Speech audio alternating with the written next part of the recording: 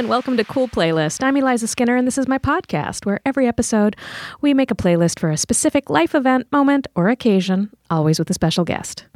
And today we're making a playlist for varsity football. We're making a playlist with my special guest, Jeffrey Cranor. Hi, Eliza. Hey! Hi. Hi.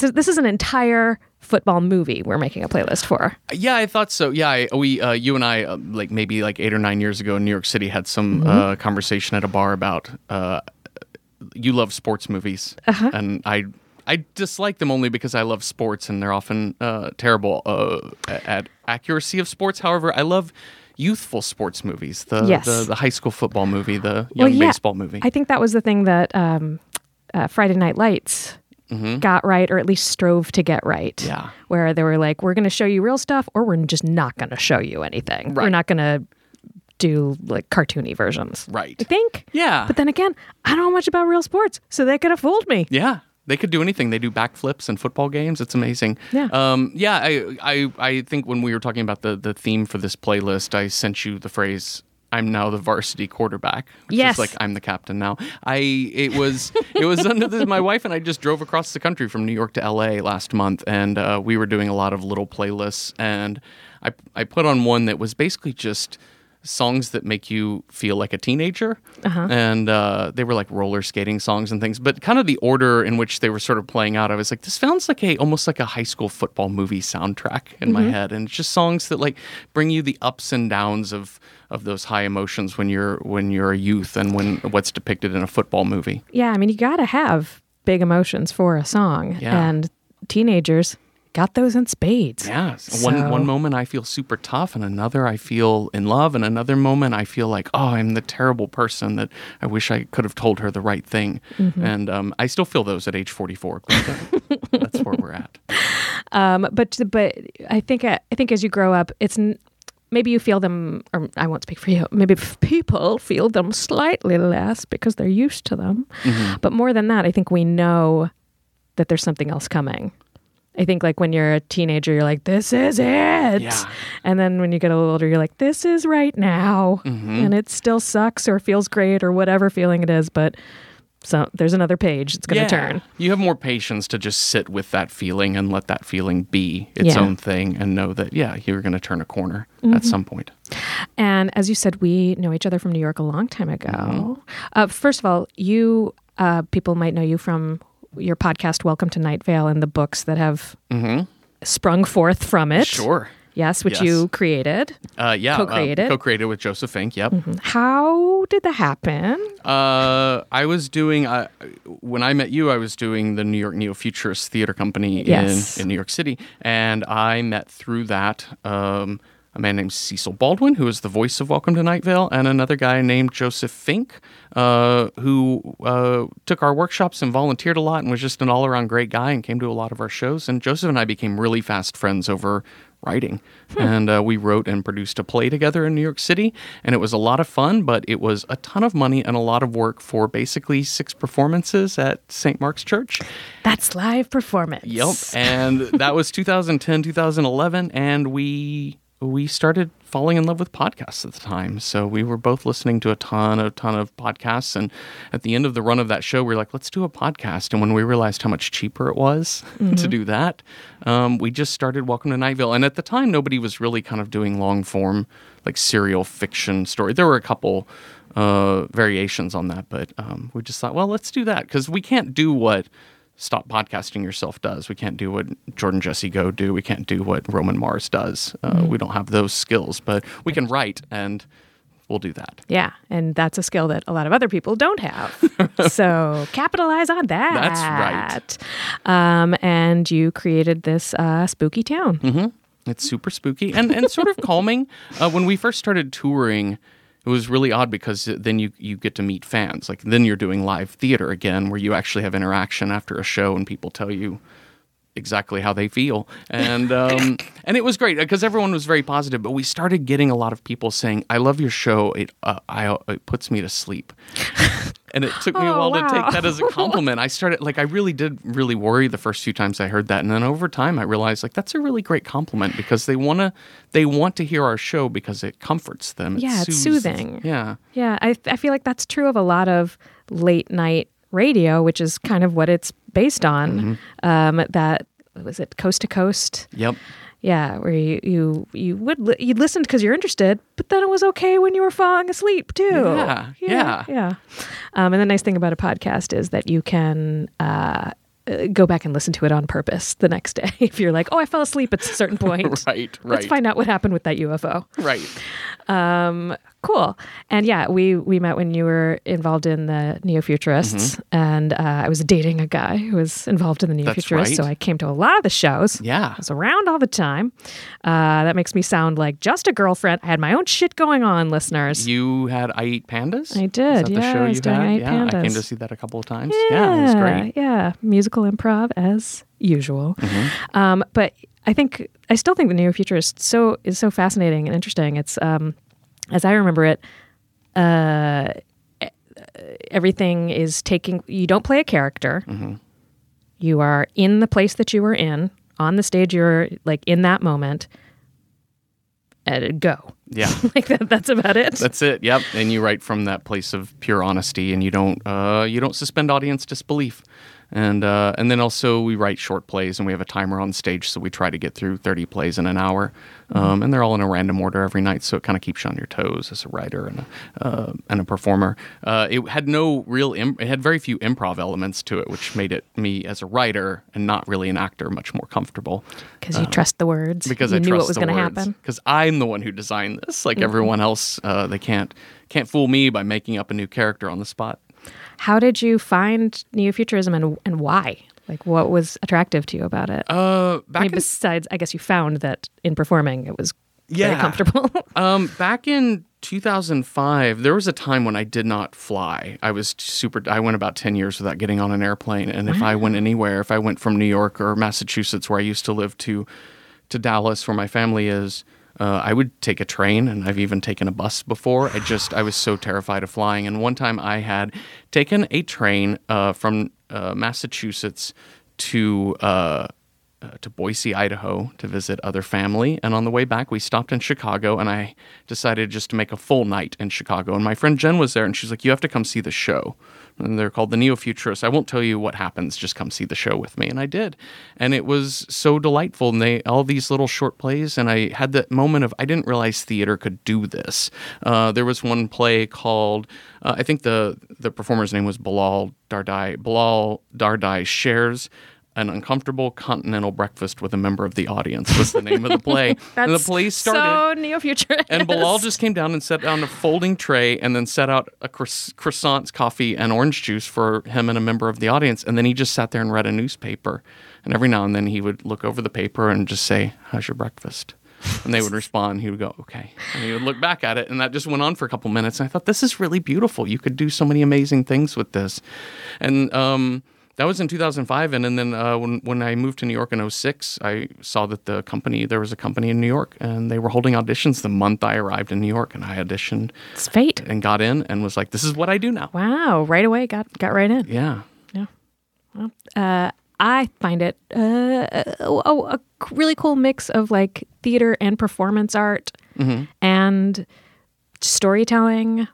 And like sometimes it would be a little bit more of one, a little bit more of the other, but because like you were telling your own story or coming from your own actual point of view and being very transparent about that, which I think it's cool. It was fun to go from a play that might involve having audience members throw water balloons at you and it's all a laugh riot, and to the next moment where somebody has a really heartfelt monologue about their abusive relationship with a member of their family, and it's so revealing and so honest, and as an audience member you have to constantly sort of reset what's going to happen. But you know that going in, you have that rhythm of it's going to be 30, it's going to be all these little plays, so like even if something makes me uncomfortable for a moment, something else is coming. It's the same kind of thing in that feeling thing, like there's another page. Yeah.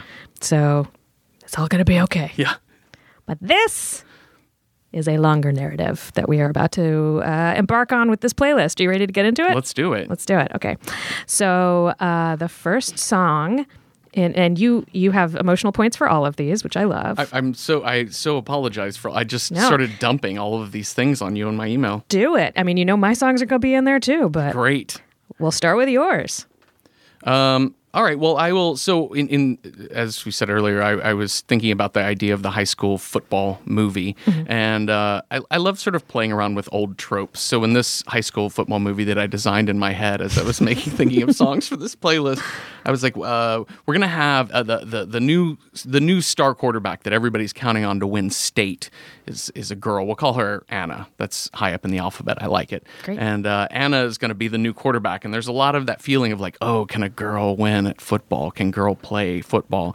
But this girl can totally play at football, and so she's going to prove it in early practice or maybe the first game of the year. We kind of get the early montage that proves all these people wrong, and we get the song "The Real Thing" by Audra May and the Almighty Sound. Looking for me 'cause I'm the real thing. I know what you're used to. Well, tell them to step aside. 'Cause you put a spell on me. I love that in your story you've decided that she's already the quarterback. She already is. We don't have to see her figure out how to become her, break down those walls. No. She's that good. She already is. Like we're already past in like when you break tropes, you're like, well, I don't want to struggle with the idea of like, should a girl even be on the football team? Let's just jump to the question of like, What happens when she is? Is this girl good enough to get us to state? And that's really it. So we'll just already jump ahead to a much higher level of question. Yeah, and because otherwise it's Rudy, right? Otherwise, can she make it onto the field? Yes. Now she's on the field. Can she be the best on the field? Right. Yeah, we don't want a Rudy situation. That would be really boring for like a girl playing football story. I mean, it's already boring as a boy playing football story, but it's it would feel really pathetic, I think. And why this song? I'm not super familiar with Audra May. I have a couple of her albums, but I just sort of like this kind of like big band rockabilly country music kind of sound that she has. Most of her songs are kind of tough. A few are a little self-deprecating, but they really do feel strong. You listen to her music and you feel like, yeah, I feel like driving a little faster on this highway today. And I just like the driving beat of it. I'm having grown up in Texas, I don't consider myself an expert in any form of music, but sort of country music is just sort of in the DNA. It's just kind of the background beat of everything. Yeah, I kind of gravitate towards it, and I like songs with more drive, more beat to them. When you were growing up, did you realize that, or was that just the color of the sky? I think it was just the color of the sky. Like I didn't really. I'm such a music dummy. Like I've never really. I never went to a ton of concerts when I was young, but I sort of followed whatever just sounded good. And so for a while, I was in the early '90s. I was very much into early '90s hip hop. Suddenly, and then I was into right before that I was into hair metal and kind of like tailing off into Guns N' Roses. I hated grunge, and then somewhere I was about to say, where did the grunge was supposed to go in between those two? It wasn't until like college when I was like, oh, this is actually really good, and I started listening to a lot of grunge, and then I really just fell out of love with it, and I sort of had a dark period in the late '90s and early aughts, but just kind of whatever sounds good. Was glam metal like big in Texas at that time also, or were you a weirdo?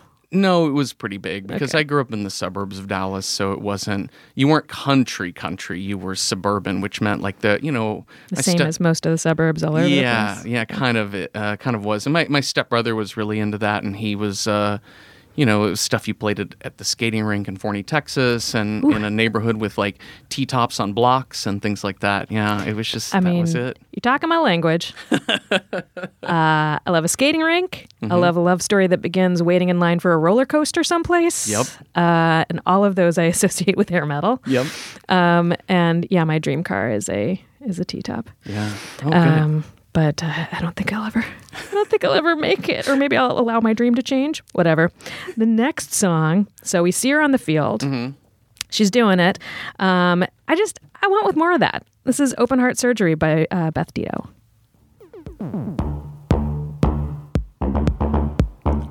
Yeah, she's making plays. She's a fucking football player. Yeah. But she's also a woman. Yeah. She's Maybe not she's- less of either. Maybe she's leading a workout at one point in time. Yeah, or she's like getting spotted by somebody. Yeah. Don't they do that? They get spotted by people while like they the work USC out. coach is on the sideline being like, yeah, show me more of her. Oh, I meant like as she worked out, like she's lifting a what do you call them, a weight, and Yeah. someone's like, yeah, you can do that, and that spotting them I in see. that way. Oh, I see. But- I was thinking recruiters from. Yeah. She's gonna. Yeah. Yeah, that's better. Yours is better I because don't it know. adds to the stakes of the story, where it's like not only can she win for the team, but like, does she have a future here? Yeah. Is this going to be what pulls her out of the situation? Yeah. Which, of course, it's a sports movie. It's not good. No. You can't start with a good situation in a sports movie. No, you can't. I also just unfortunately admitted that I've never been in a weight room before. Well, I've never been scouted. Okay. Yeah. So there we Yeah. go. I was one time when I first started visiting LA, I was walking my friend's dog through Runyon Canyon, which, of course, is the infamous place where people hike and tuck industry in LA. It's like the industry hiking area. Because I think maybe because it's like not that intense a hike. I don't know. That's just how it always seemed to me. And I was walking my dog through, or my friend's dog, and got stopped by a dog agent scout. Like this dude, and he had a woman with him also, stopped me and was like, I'm sorry, your dog. And this is a pit bull, by the way, which Okay. I was about to ask what kind of dog. yeah, not an exclusive breed, not a Right. like hard defined kind of dog. You know, there's plenty of them in LA. And he was like, your dog is a great looking dog. Also a very poorly trained dog, by the way. This would be she would have been terrible on any set. He's like, have you thought about putting her in? In my memory, he's asked if I thought about putting her in pictures. He might not have been that old timey, but I was like, is this a scam? What is it? And I was like, I'm sorry, this is not my dog. I can't say yes to this. And he was like, she's just so. Can I give you this card and you give it to the owner? Do you think the owner will be interested? And I was like, I really have no idea. I have never even heard of this. And gave me the business card, and I took it home and gave it to my friend Becky and was like, someone wants to represent your dog? That is the most scouting I have ever been involved with, and the most stupid LA, whether it was a scam or not, stupid LA bullshit. That's tremendous. Isn't that weird? I've never heard of a dog scout. I would like the job of dog scout, though. I think that would be lovely. Oh my God. Yeah. If you could pay your rent on scouting dogs, that would be amazing. That means I just have a job where I have to look at dogs all day. You just, and yeah, you interact with them and like you're an authority on it. Cause we're always asking the question, who's a good boy? Right. You get to decide. Yeah. You are a good boy. And they all Or are. girl. Right. Or whatever. Or you know, whatever. why push gender on a dog? That's not their thing. No. Anyway, yes. So that's my My typical response when I see a dog I like, which is all dogs, which is to stop and I salute and I say thank you for your service to our country. Yes, that's the right attitude to have. Mm-hmm. You know, I spent the day today working in an office with a dog, and you don't want to say that you get less work done with a dog there because you want everybody to allow dogs in offices. But every meeting, from everybody, the people very much in charge, the people just there to get lunch orders, all of them would be like, so anyway, oh, look at you. Look at you and your little face. Oh, sorry. Yes. So what we need to do in the second act of the who's got a nose? Who is it? And it was the best. It was the best. It's you. You have the nose. You have a little nose on your face. Oh, he likes me. Like who gets picked by the dog becomes very important. Yeah. Yeah, it was great. Dog noticed me is a category of feeling that I have from time to time. That dog just looked right at me. It saw me. Yeah. I find it so strange, the idea that like people have relationships with stranger dogs and not with like if you see somebody walking down the street with a dog, you're like, that is a stranger, and the dog, you're like, he gets me. Do you ever feel bad when you do that? Like when you Yes, somebody's coming all in the the dog time. and you look right at the dog and you're like, hey. Yeah. And then I try to like be like, hey, look at the person. Yeah. Make some eye contact. And a lot of times they're kind of like, yeah, I get it. I know. Yeah. You have to give them the nod like, good job. Way to have a dog. Yeah. You lucked out there. Yeah. Yeah. It's like if someone has like a very attractive partner, Yeah. you're like, hey, way to go. I'm going to try that. That'll be great. With people with attractive partners or dogs. Partners. Yeah. Yeah. You really landed one there. All right. Next song is yours.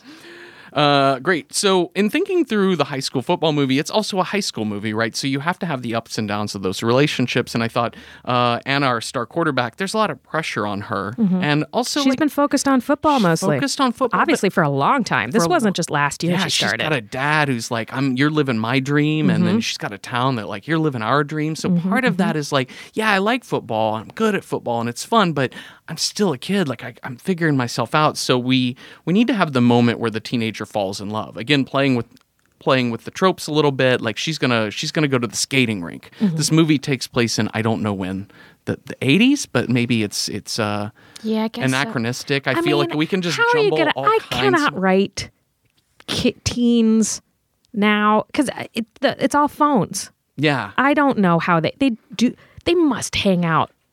They just hang out online, right? Yeah. Do they go to a place? Do they go? No, they ride in T-Birds and go to Sonic and things. I right? think they don't. That was like they would go to mall. Like we went to malls, we went to skating rinks. We waited in line for roller coasters. Yeah, that was a thing. Yeah, so I don't know how you would if I was trying to create characters that fell in love and Yeah. I got it. Well, in this version, I thought, well, let's send her to a skating rink, and then she looks up, and then we cue the song and perfect lights on this girl, and she just is like, holy shit, that girl is amazing, she's everything, and then we get this song, which is Electric Lady by Janelle Monáe. Yes, it is.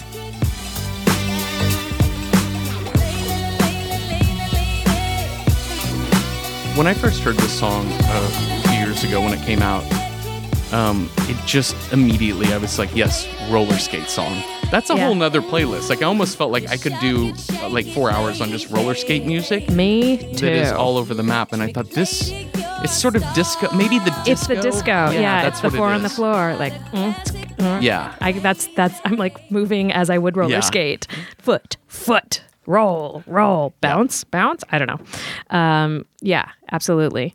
But like super rock and roll also, like early guitar, like 80s, 70s guitar rock also fit that. Like I think in my mind, the pinnacle of skating rink music was I Love Rock and Roll by Joan Jett. Like if really? I hear that song, and it just, because when I'm in That must skating have been what rinks, was being like played. in the early 80s, that was being played so much. Yeah. I'm trying to think what would, I don't know what mine would be, but I do know I have the same thing that I'll hear a song and be like, that's a roller skating song. Yeah. That absolutely fits that. EXO, when you talk about roller coasters, like Beyonce's EXO is like is just a lovely, like, and you could play that for all skate or couple skate. Yeah. Either way. Oh yeah, you can with the disco ball lights going and the lights are down a little bit, yeah. and you're like, this is the most romantic thing that has ever happened in my 13-year-old life. Yep. And 12-year-old Jeffrey Kerner, like, I'm gonna get a Dr. Pepper now. Like, oh god, he really doesn't like me. Oh fuck. But I love music like that because it instantly transports me to that real volatile up and down feelings. Like if I hear this song, or if I hear EXO, or I hear something that kind of fits into that realm, it really does. It makes me feel hopeful. It just makes me feel sort of like Anticipatory, potential. The whatever things that happen in your brain when you feel young and in love, like that stuff that triggers that memory for me, that nostalgia for that feeling is a really neat thing. And I love music like that. Yeah, I like to, or I think of it as I do music like drugs.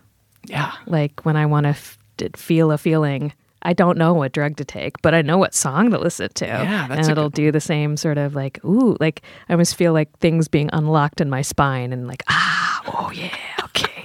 I really just chilled out into this vibe.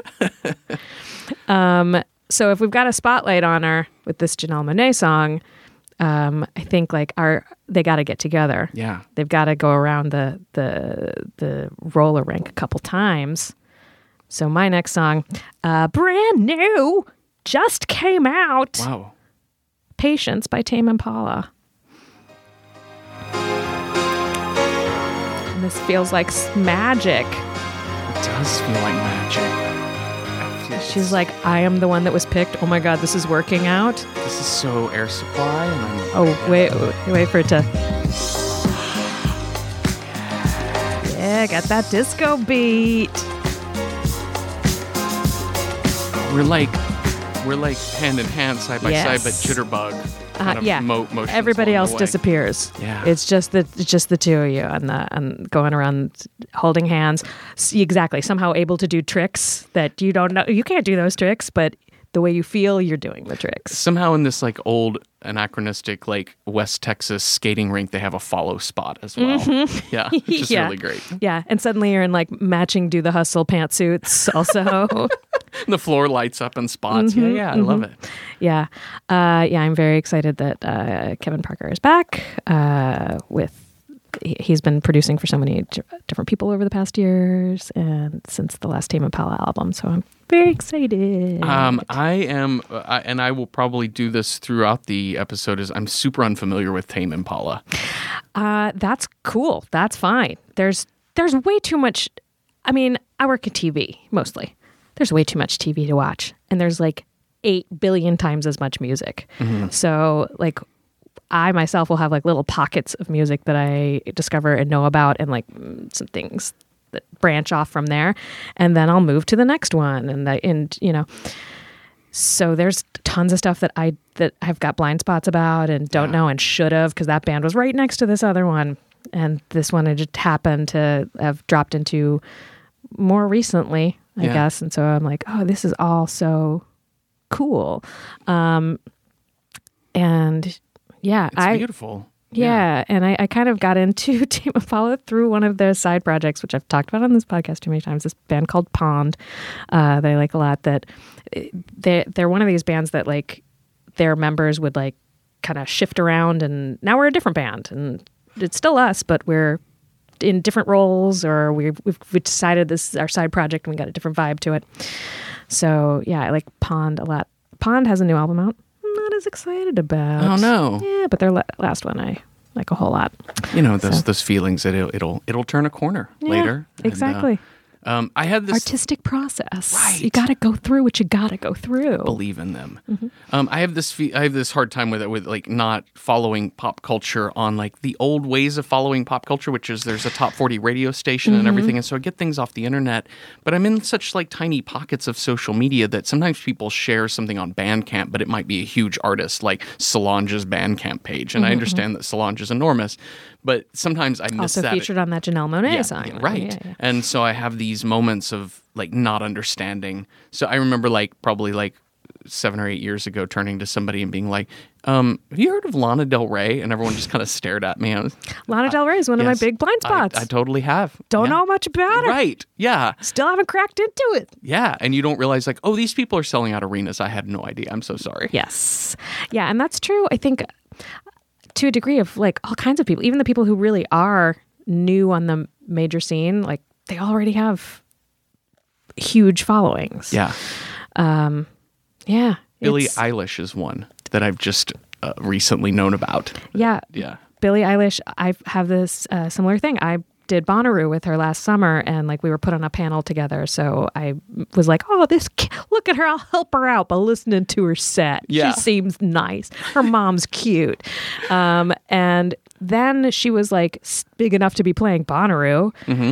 But even since then, she's gotten huge and did like a week of shows here in LA. And I still was like, oh, look, my little pal's doing so. Oh, wait, no, she is a very big deal now. Okey-doke. She's got her own section at Hot Topic. That is true. That's amazing. Yeah. I know she sold out Radio City Music Hall like in an hour. Yeah. And yeah, that's tremendous. Yeah. Kids. They're doing stuff. Good for them. This is what happens when you go to Sonic and you're T-Bird. Yeah, and you get your tater tots and you have a dream.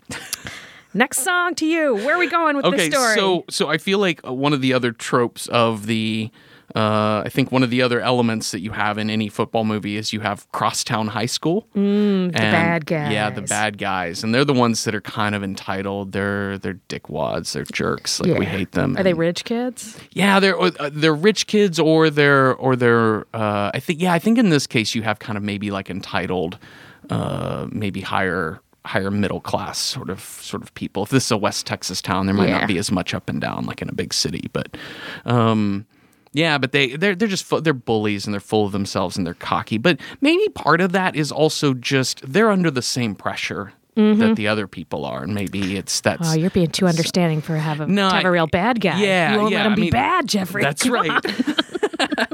But so I thought like, okay, so we're hanging out at Sonic or the mall or wherever kids, Barnes and Noble, wherever the hot place is. It's definitely not Barnes and Noble. Staples, and Yep, they're at Office Depot. in front of the Staples, and hanging out, and this is where the cool kids hang out on a Saturday night, and it's real fun. And these guys show up, and they're in their Dodge Durango. Ugh. They're in their Dodge Durango. That's like an SUV. What's the Dodge Charger? That's what I was thinking. The Dodge okay. Charger. Well, now they're kind of cool guys. I don't know.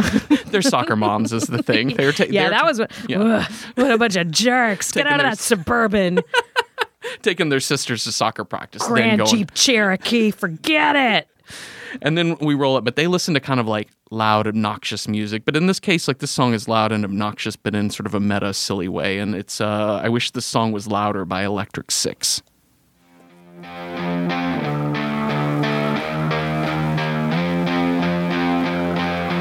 need to turn it up is overwhelming. I just can't sit still anymore. I wanna break things with my hammer. Ooh, they're like the. Do you remember Wanna start a little war. Emmett Otter's Jug Band Christmas? Yeah. What was it, like Nightmare Mayhem Band? No, it wasn't Nightmare Mayhem. It was that snake band. They were the bad guy band. Because in Emmett Otter's Jug Band Christmas, they're going to be in a battle of the bands with another critter band, and they were like the something nightmare band. And I feel like they were this level of like, oh, we're mean guys Yeah. doing mean stuff.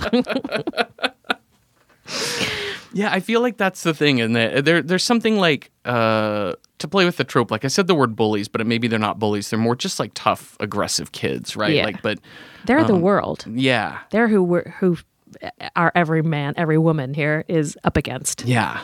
But maybe they're paper tigers, right? Like maybe there's something in the movie that we kind of maybe kind of see through them a little bit. So that's why I was thinking about that song. This song sounds tough, but it ultimately is just somebody struggling. I just want the song to be louder. That's it. Like ultimately, that's what the song feels like it's about. I don't know them. How did you find this? I don't remember where I first heard this song, but I mentioned it to somebody that I was like, I heard this song and it just cracked me up. And I told Joseph that. And he's like, I think that's Electric Six. And I looked them up and they were famous for the song Gay Bar. I want to take you to a gay bar. Yeah. And they, flipping through some of their stuff, I was familiar with a little bit with them. Most of their songs are meaningless, ultimately. They just sound like they're just, we like rock and roll and we're just going to have fun with it. We're going to make some stuff. We're going to make some stuff. And I don't love all of their music. It just kind of feels like, it feels very like, it feels a little nihilistic male, but it's, but sometimes songs like that just really touch the right nerve for me and I just love them. Yeah. Yeah. I've been making some music with some of the guys I used to work with on the Late Late Show, the guys from the band, and our kind of aim going into it was, let's just make some dumb stuff. Let's just make some dumb stuff that we finish and see what happens, instead of like, let's make really good music. Because if you go into something being like, let's make really good music, I don't know how anybody could ever do that. No, I feel like that's such a terrible thing to go into any artistic endeavor with. Like, this needs to be great.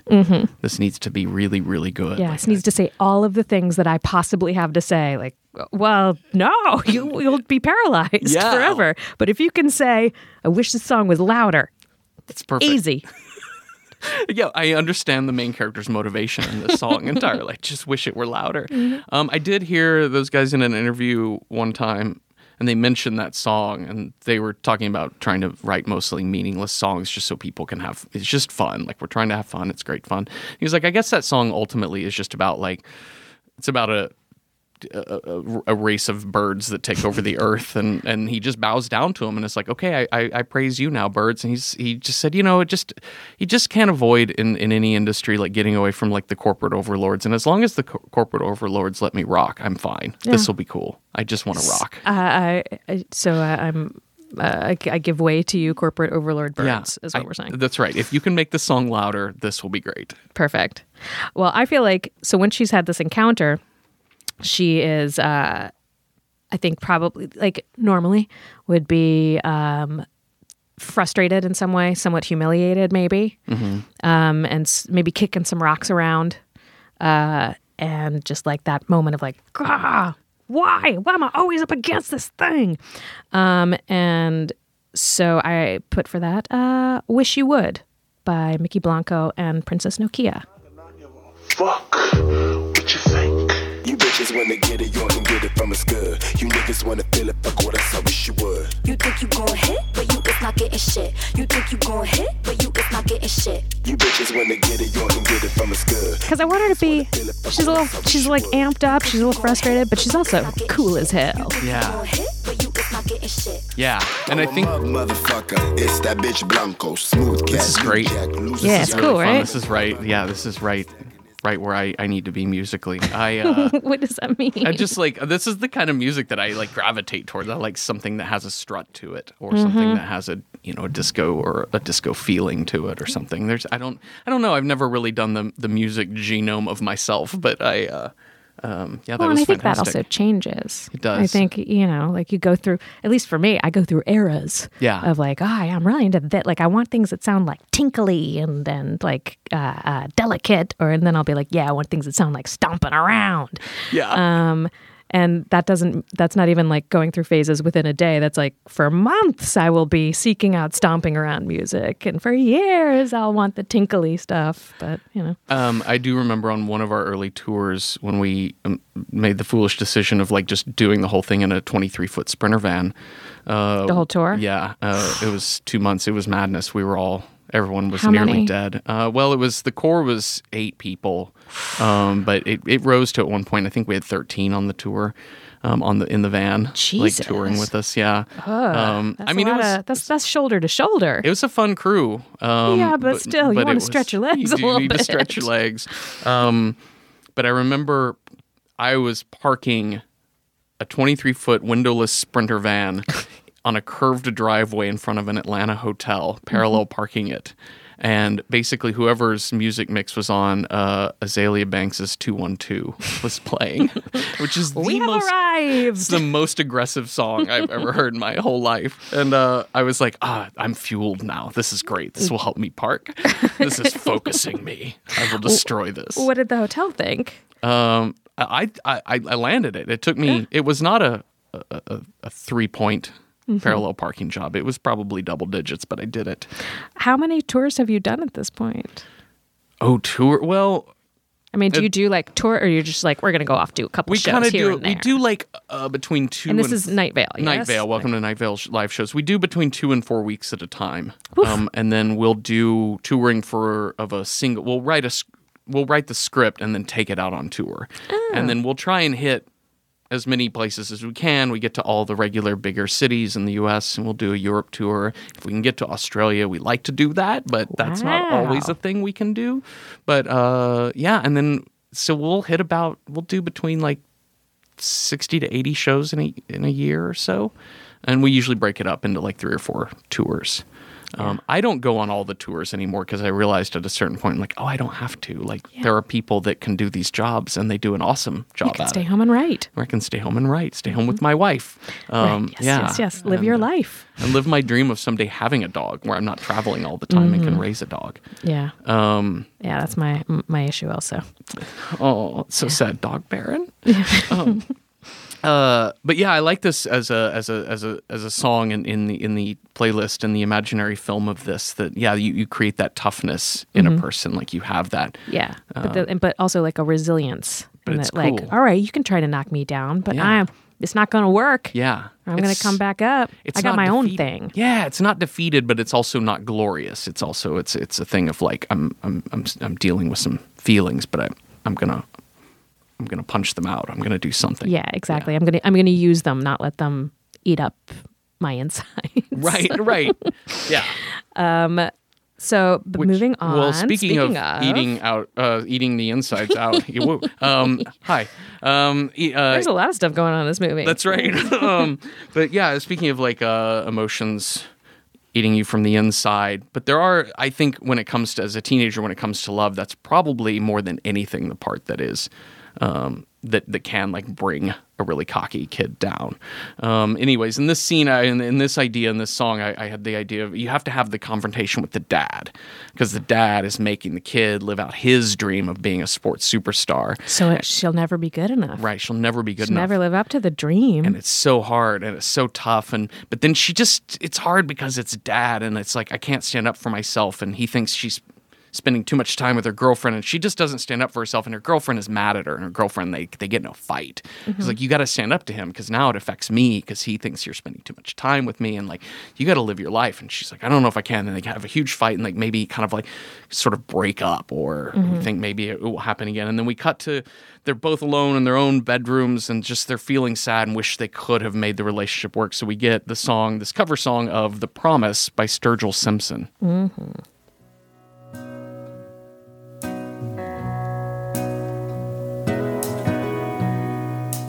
You need a friend.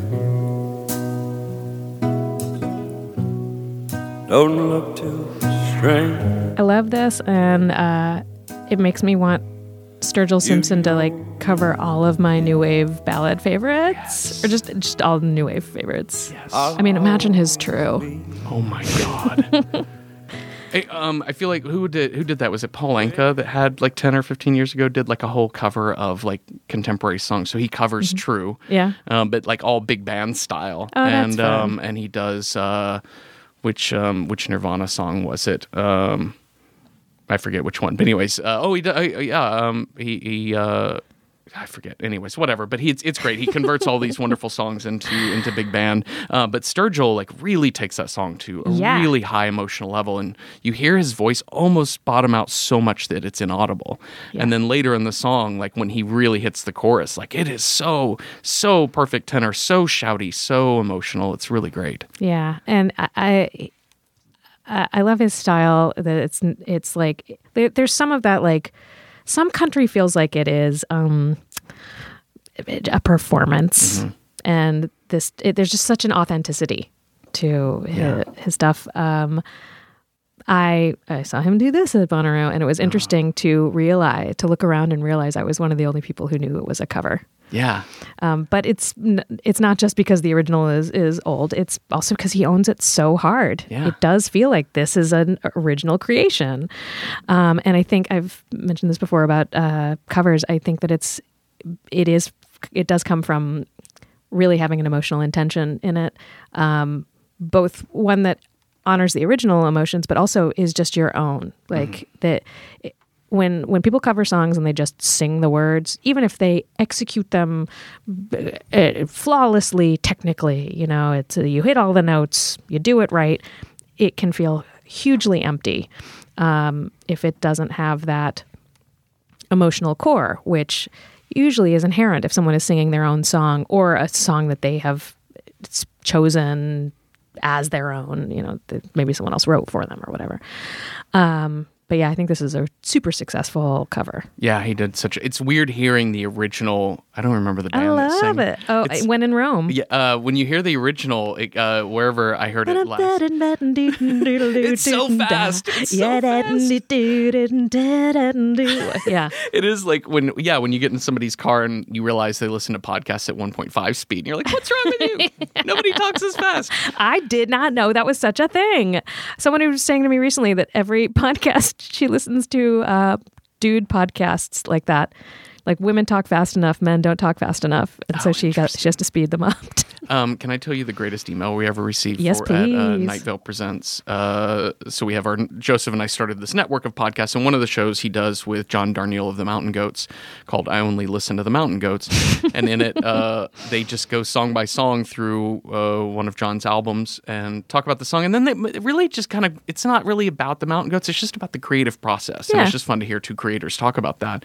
Anyways, but then they play the song, and then they would have an artist cover that song, and then they would play the original. So it's interesting to hear other artists take on John's stuff. All of that being said, there's two moments where a full song is played in each episode, and somebody wrote us saying, I listen to podcast episodes at 1.5 speed, but when it gets to the song, it speeds up the song as well. Can you release a version where you play the song at whatever % speed so that those of us who listen at 1.5 speed can hear the song at normal speed? That's such that's such a wild request. On the one hand, it's such good problem solving of that person being like, this is a way to fix it. You just slow the song down and then it's all consistent. Yeah. But on the other hand, it's like, you're listening to it weird. Yeah. That's not the intended way. And that's like also- saying, like, look, I watch my TV upside down. So I would really appreciate if you would start broadcasting the closed captioning upside down. Because sometimes I like to read it. Like, what? What? What did You've made a specific choice. You know that. It's also such an easy button on most Yeah. podcatchers to switch back to Yep. one-time speed. You're like, oh, they're playing the song. Let me pause it. Go to one-time speed. That's a race car driver. Wrote that in. They are high intensity. Cannot stop for a moment. Nope. They're zooming around the track. They'll lose the race if they do that. That is hilarious. Yeah. So you have at this point, you've been a weird New York theater guy. Mm-hmm. You've been a podcast impresario and creator. The term is tycoon. Oh, I'm sorry. A podcast tycoon. Oh, wow. I really hope you have spats. Yeah, I do. And a cigar. It's great. What's next, Jeffrey? And Also a novelist. Yeah, we wrote some books. We have a third one that's supposed to be turned in, and I'm working on some other projects. I have another show called Within the Wires that I co-write, another fiction show that I co-write with my friend Janina, and that's been a lot of fun. And we're working on also adapting that into a book. And I'm trying to teach myself screenwriting too. I'm trying to pitch it as a film as well. Cool. And so at some point in time, I would like to do that, but I would like to write it, and I'm trying to learn how to write screenplays. I have full faith in you that you I'm can. going to figure it out. It seems very similar to writing other things. Yeah. It uses the same language that I've been using so far. English mostly? Yeah, mostly English. Yeah. Cool. That's been good. What is it? What do you? It feels like there are like the pathways that you have chosen are not the main streets. You know, like you didn't come in and write a movie and write it and pitch a sitcom. No, like you picked the side roads here. What's the thing that draws you? I mean, I think so. Joseph and I were very lucky in that I think we hit podcasting at a very specific time, and we were doing something that nobody was doing at that time. So it was nice to sort of be first. I mean, that's not to say we had that anybody of any quality, if they had just written the first fiction podcast, would have been successful. Did you have like instant success where people? It took a few months, but like so that's a few months of you being, I just love doing this. I'm gonna keep it up. First couple episodes were like 50 listeners, which honestly I really do think was the grand total number of friends that we shared, and but you know, we start telling people about it on Twitter and Facebook and whatever, and it starts growing and growing, and it grew steadily, and then it just kind of hit a breaking point about a year in, and then it became really huge, and we got a lot of phone calls. People were like, "You should have an agent. You should come talk to us about a TV show. You should talk to us about doing books." And we went the path of like really focusing on doing tours because we're theater kids, and that made a lot of sense, and also you know, it's really hard to make money at podcasting. Like we have a couple of shows on our network that actually can, but others, it's just not there, and it's really tough. And we found what are you talking about? My mansion is built on this adless podcast I do. And so yeah, we've taken this thing of like, you know, we've been granted something really lucky, which is the ability to come at it with having already made something that is well known. And so I think now it's that feeling of like, well, if my agent was telling me, she was like, if you have something to pitch, let me know. I will get you something. And I'm like, that is a thing like 7 years ago. I didn't have any way of knowing how to say, how do you pitch something? And now I have somebody who said, let me help you pitch a thing. And I'm like, I should be using this. I should be getting off my lazy butt. And also my self-loathing butt, right? All the thing where you're like, I'm not big good old enough dummy. to do this. Like Joseph did all the work. I'm not really any good at this. You're exactly who does it. Yeah, and so we're the type of people who make the things. Why not make the things? And you do the things. So that's really the focus, and that's why I'm trying to be like, I should be using this for making more stuff. I'm a full-time writer, and that's what we've always wanted to be, and very few people get to be that. And and even fewer of those get to be that and then don't. So I should be doing that. Yeah. But I do feel like you have you need to be interested Yeah. Like you can't just, I think there's this idea that if you're a writer or if you want to create things, like, the old writer's right. Like, what a glib bunch of bullshit. Right. I mean, yes, of course, writer's right. But also you need to not only be inspired, but like excited Yeah. to write and even when you are, it's hard. Like you're still like, oh, I only wrote half a page, but I want to get up and get a coffee. Right. I have to be nailed to this. And I think that you have followed the places that inspire you and make you feel excited into interesting places. Yeah. Instead of just what is the obvious choice? What is the known and what should I be writing? Like it's also like with acting, any kind of performing, I feel like you walk into a room, like when you're trying to get a job in the industry, you walk into a room and you're like, what do these people want me to be? Yeah. What kind of character do they want it to be? What kind of story do they want to tell? Instead of like, what's the thing I really want to do? And that will like give you energy, to see it through. And then especially when you get to do that in front of people who are reflecting back at you like, yes, we like this too. We get it. Like when you take it on the road. And so I think that's, while, as I said, not the main street, those are the side streets and zigzaggy, like creatively, it's a very productive way to work, Yeah. I think.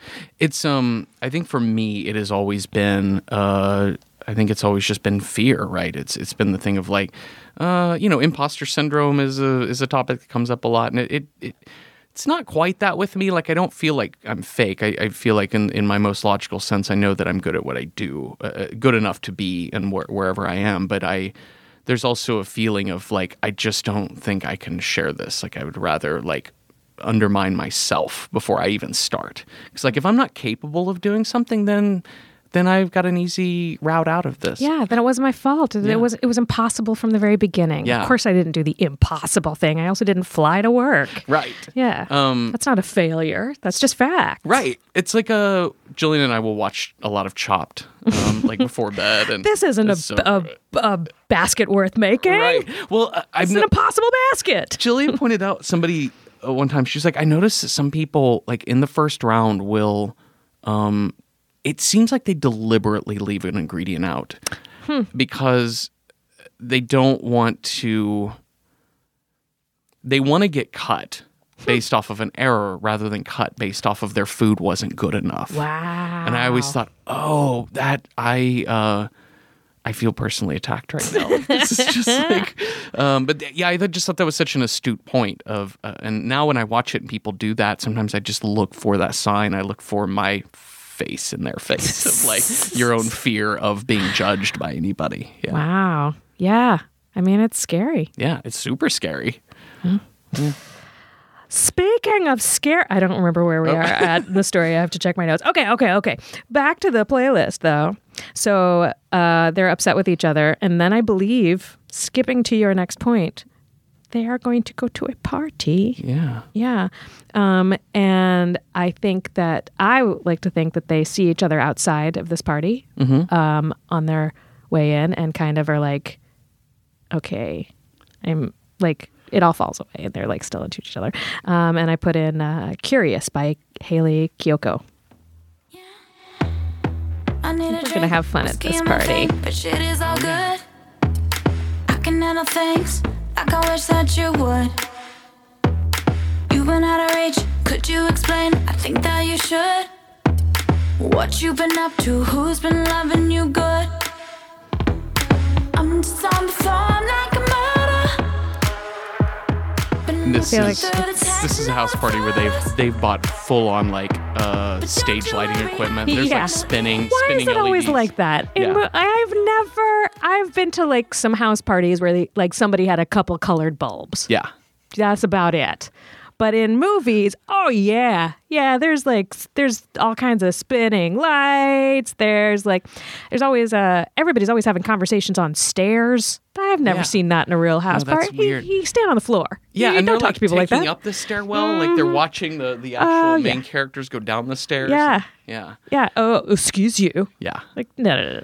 I like the idea too. The song like suggests there's a maturity to the quality of like what this dance party would be suggested in that song that immediately brought like, oh, somebody like their theater guy like totally like set them up with great lighting and a good sound equipment. And like we have this idea of high school is going to take over some kid's house, some farmhouse with these like now poor I want old this bumpkin. theater kid to have been involved in this whole story. Yeah, Who's like her weird theater kid friend who's like, oh, I hate football, but hey, check out this Stagecraft magazine I just got a new copy of. No, he's also like the starting running back on the team too. Oh, like, yeah. This is we're crossing so many boundaries. yeah. There are no boundaries in this high school. No, we're setting up tropes and then we're just smashing them. Yeah. Like the jocks are the nerds. That's right. And I think, but rather than the old idea of the cliche of the high school party where the kids like trash the house, where they're all like drunk and laying in the lawn. They improve it. They're like, really, this love seat should be by the window. Let's get it there. Yeah. Oh my God, that would be amazing. So there's got to be some kid in the group that's like a feng shui expert or something. Yeah.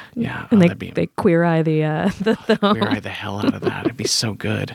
I really love that I like that there's like kind of a control to this, that we're not all like methed and beard out here and vomiting downstairs. Like people are handling themselves. To me, it also sounded it sounds very teen high school pop music. Like we're just having fun. Like it's that's why I put it on. It feels really good. Yeah, I really like that a lot. Thank you. Yeah, that's beautiful. I don't know who's that artist again. Haley Kiyoko. She was like a kid star and then sort of transitioned into this, and she's got a few albums out. I think she's pretty great for your pop. Yeah, it's good pop. Yeah, and she also does a lot of songs about about being queer. I'm not quite sure exactly how she defines herself sexually, but it's not just straight. Like she's got like girl on girl songs, which I thought was also apropos. Sure, that's so great. Yeah. Well, for the next song, I was sort of playing under the idea of like, because I love that, and then I also like that you need sort of in any kind of buddy movie, especially a high school movie, I think there's like a song that brings everyone together in some way. And I was kind of leaning your hard. Barn burner. Your barn burner, but just something that feels fun. Like it just displays camaraderie. And this was a song I'd just been listening to a lot lately, and it just seemed like a song that if you were in a car full of friends, that we would all be like, let's totally sing this chorus, because it's got this beautiful yodel chorus. So maybe at the party they're all singing, it comes on late at night, or maybe the drive home, something like that.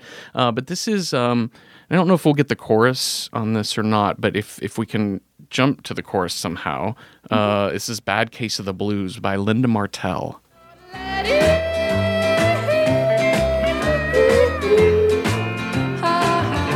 I love the yodel that she has. It's just she's such a beautiful voice. And I just thought that's a moment where this is a song that's kind of in the background, but then everyone hits that part and they're like, oh my God. I don't have no pitch.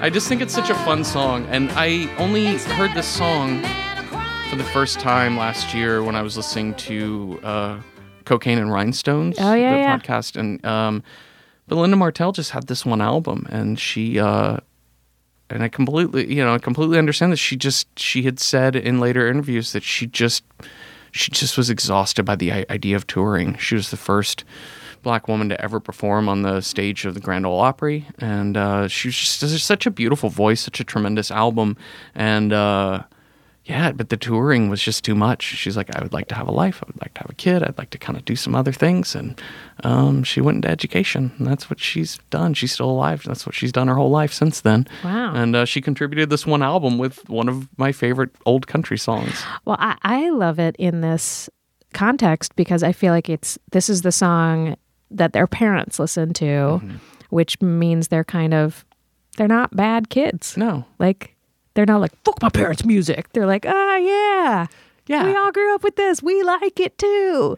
Not that it's bad to rebel against your parents. That doesn't make you a bad kid. But you know what I'm saying? Where they're kind of like, we grew up with this. This isn't our like, we're the teens of the USA. We're breaking out of here. Right, you know? right. You're square musical, man. Yeah. I don't think that's, I honestly, like, my experience around younger people too has been that I don't feel like that's how teenagers are at all, generally speaking, and that there is some sincerity in like this music is fun. I'm having fun. I'm not gonna be ashamed that there's no such thing as like a guilty pleasure. I enjoy this, and I'm going to be cool with that.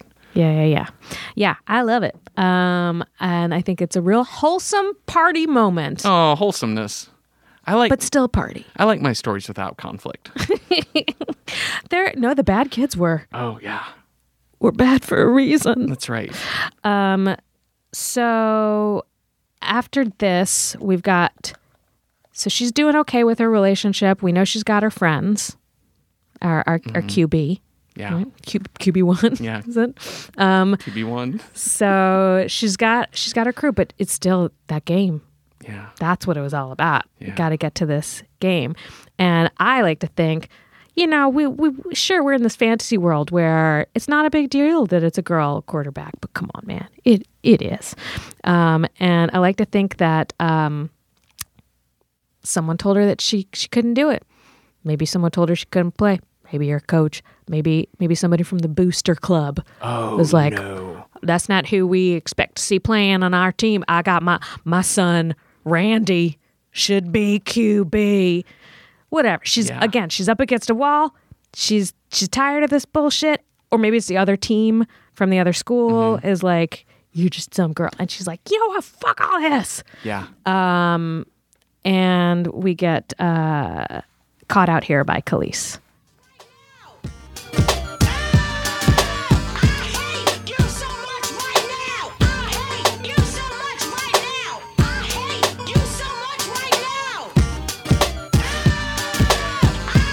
That's real good. Yeah. And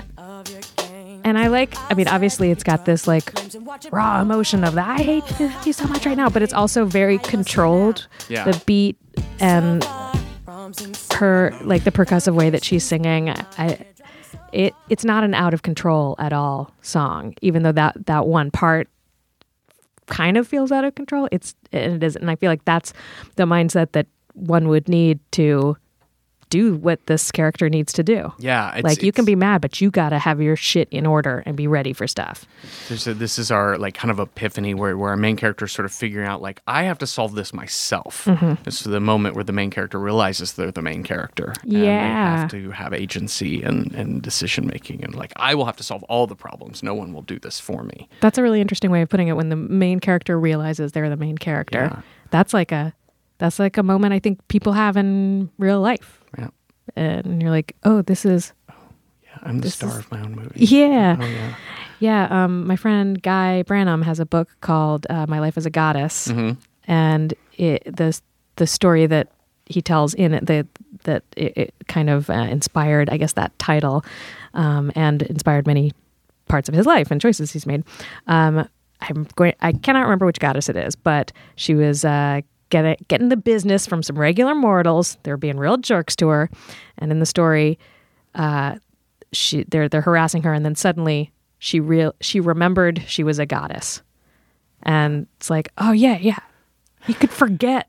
You have to have a moment where you're like, oh shit, I am a goddess, and you can have that moment where you're like, this is my story. Yeah. I am making choices that are servicing other people, or I'm like acting like someone else is going to show up and tell me what to do.